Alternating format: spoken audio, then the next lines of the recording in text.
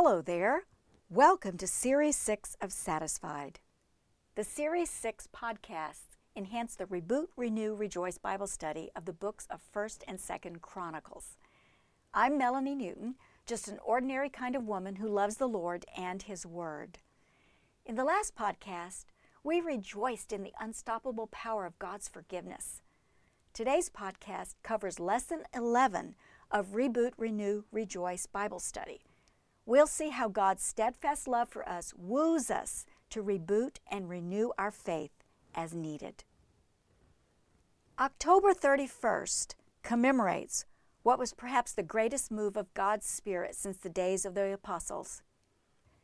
This work of God led to the reboot of the Christian church and the greatest transformation of Western society since the apostles first preached the gospel throughout the Roman Empire.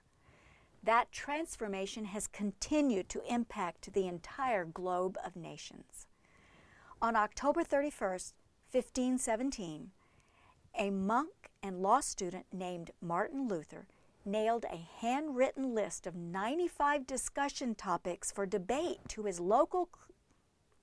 On October 31st, in the year 1517, a monk and law student named Martin Luther nailed a handwritten list of 95 discussion topics for debate to his local church door. This led to what we now call the Protestant Reformation. The medieval church leaders had gotten so far away from the truth of the Scriptures in their teachings and practices. People could buy salvation for their dead relatives. Church tradition reigned supreme over the study of the Bible. Good works were taught as the means to merit God's favor. People were held in bondage to fear, guilt, and manipulation. But God acted, and He chose to use ordinary people who were His faithful followers to reboot the Church of Jesus Christ. They returned to what was clearly preached in the New Testament, that salvation is by grace alone, through faith alone, and good works result from our faith, but are not the grounds for our right standing in the Lord's eyes. God's declaration that we are not guilty, forgiven of sin, and righteous in His sight comes through our faith alone. The Father transfers to every believer the perfect righteousness of Christ. This reboot of the Church of Jesus Christ also confirmed the authority of the Scriptures over tradition and recaptured the biblical view of the priesthood of all believers. We can all go to God on our own without any mediator other than Jesus. But all of this change came about because the faithful endured God's painful pruning of the church. God weeded out those who were not His and preserved a remnant of faithful Christians who were wholeheartedly committed to Him. They and their descendants changed the world. Because of that reboot, I am a Christian living in a nation where we can openly live out our faith as God intended. Reboot often is associated with pain and suffering. It certainly did with the Reformation. But the renewal that happens leads to much rejoicing. We see that in God's steadfast love for the nation of Israel. I already knew that the ending of 2nd Chronicles would be sad. People of Judah and Jerusalem were taken captive to Babylon. The city was ravaged and the temple was destroyed. But God's sovereignty and His love used these awful things to purify a remnant for Himself of people faithful to Him. God didn't want to take such drastic measures. Israel's purpose was to represent God on earth and proclaim His glory and holiness to the pagan nations around them. But the people chose wickedness over and over. That wickedness demanded that God take action. God's wrath cleans and restores.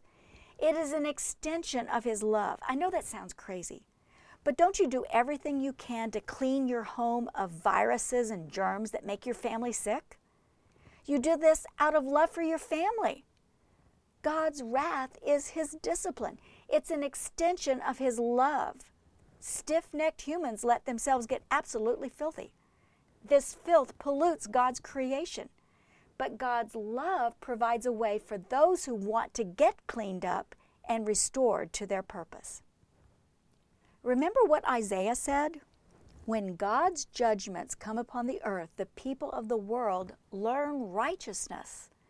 But when grace is shown to the wicked, they do not learn righteousness. Even in a land of uprightness, they go on doing evil and do not regard the majesty of the Lord. That's what happened to the Jews. When Josiah became king at age 8, he must have had a childlike faith in spite of his wicked father. Maybe he had a great mother. We know that Hilkiah the high priest was a strong, godly influence in his life. By the time Josiah was 16, he began to seek God. I've seen that happen in teens and young adults when they turned the childhood faith they got from their parents into a personal faith for themselves. Josiah sought God for himself as a teenager. You probably know some teens who have done the same thing. By the time Josiah turned 20, he was prepared to act as a godly leader for his people, purging Judah and Jerusalem of idolatry. At 26, he tackled restoring the temple. The Bible says he did what was right in the eyes of the Lord and what was right for his people. Those who were cleaning the temple found the books of Moses. These were read to the king, and God's word always causes a response. Josiah was so moved by the reading of God's word that he inquired of the Lord what to do next.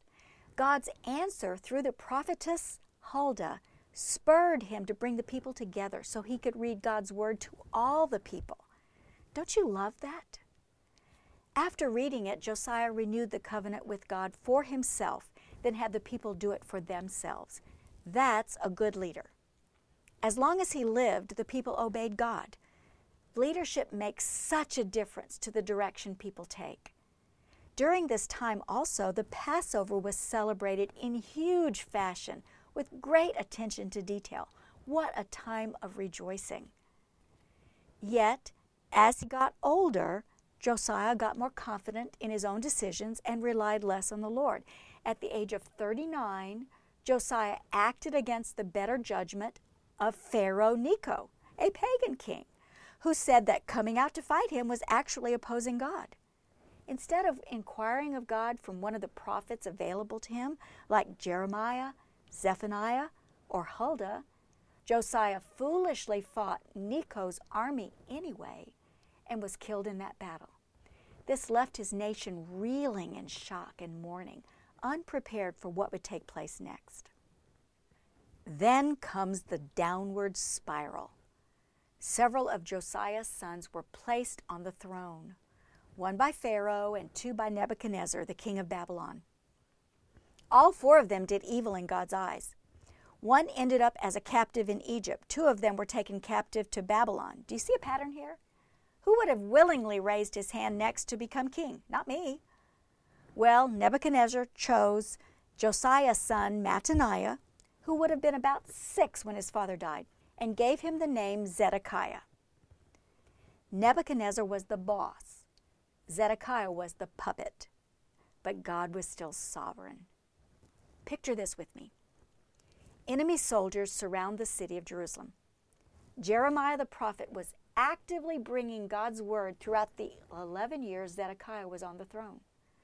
Jeremiah delivers one particular message from God to Zedekiah. This is God's offer to him. If you surrender to the officers of the king of Babylon, your life will be spared and this city will not be burned down. You and your family will live. But if you will not surrender to the officers of the king of Babylon, this city will be given into the hands of the Babylonians and they will burn it down. You yourself will not escape from harm. The young king and his officials inside the city walls stubbornly refused to leave, saying, "We won't lose. We won't give up our special city." Jeremiah kept giving him the real news. You won't win. God has given this city to Nebuchadnezzar. The people will die of starvation and disease. The city will be burned. Your family will be destroyed unless you surrender.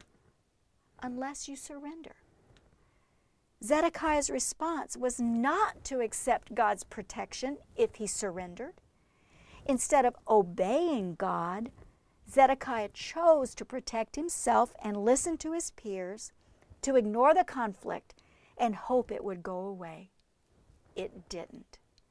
Zedekiah's entire family was killed. He was blinded and held in chains. Even up to the last minute, God's steadfast love offered a gift to a stiff-necked king.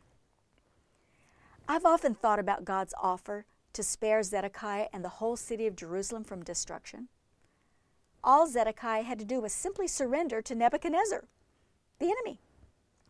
He could have saved the lives of many people and perhaps the temple from being destroyed. But he refused to follow Jeremiah's counsel. He became stiff-necked. He hardened his heart and would not turn to the Lord. That reminds me of the simplicity of the gospel message. It says, believe in the Lord Jesus Christ and you will be saved. So simple, yet so hard for many people to accept.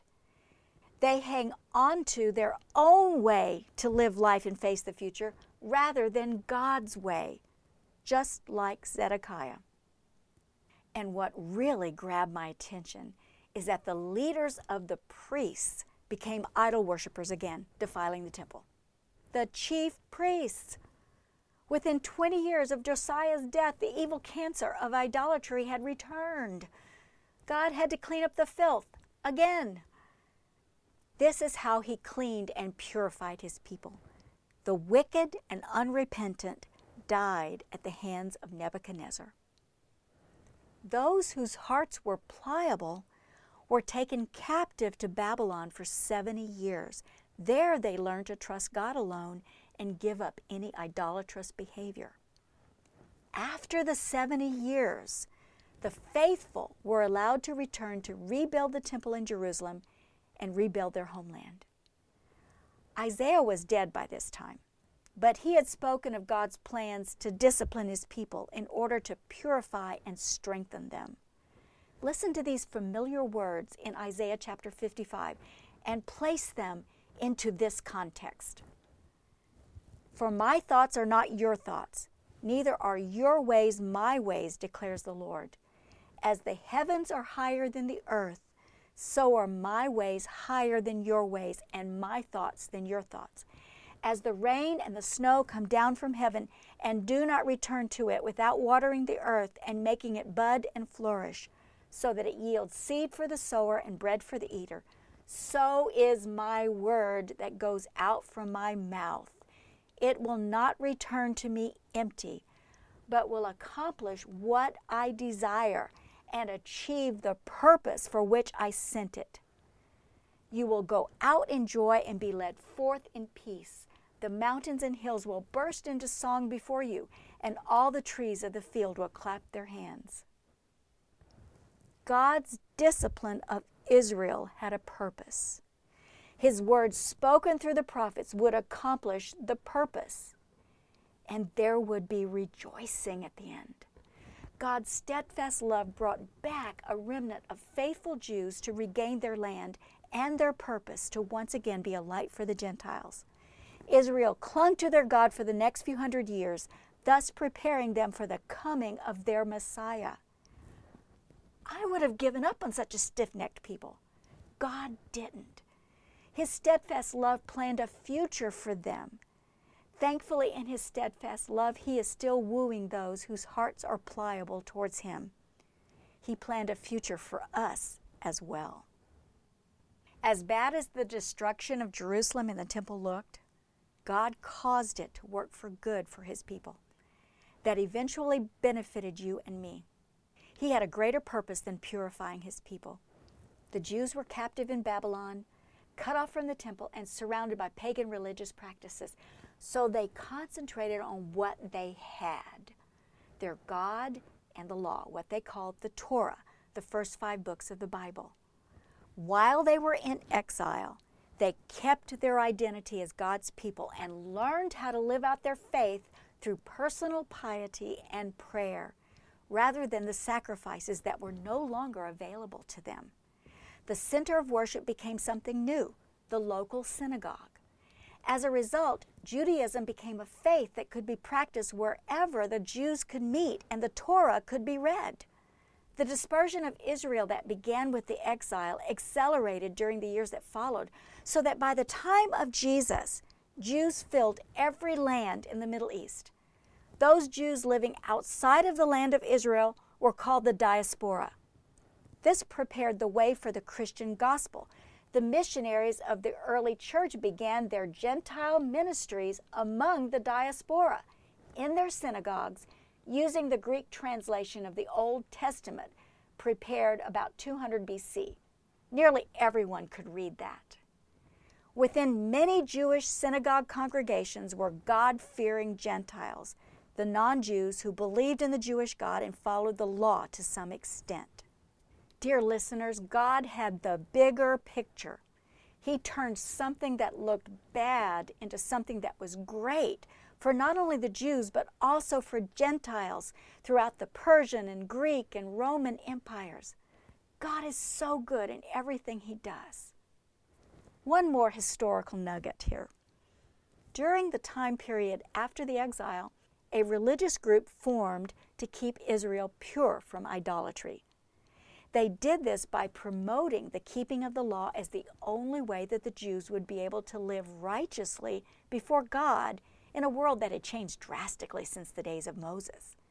We know them in the Gospels as the Pharisees.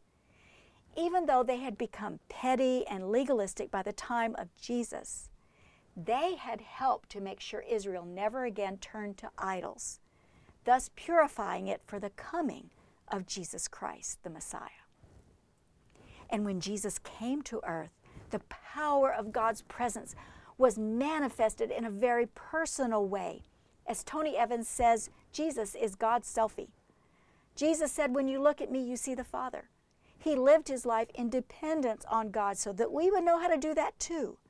Jesus gave His life for us on the cross so that we could become new creatures with complete forgiveness of our sins and a reconciled relationship with our God. Jesus rose from the dead so that He could give His life to us through the Holy Spirit that lives inside of every believer. And because of the power of God's presence in us, Jesus can live His life through us. Dear listener, be like the men and women of the Reformation. Take the truths of Scripture to heart. Come to God and be saved by His grace alone, through your faith alone. Commit your life to following Him, renewing that commitment every day, and rejoice because of what He has done and is doing in your life. Our God's powerful presence helps you to do that. Let Jesus satisfy your heart with the power of His presence, then live in that power. I'm Melanie Newton, and you've been listening to Satisfied Series 6.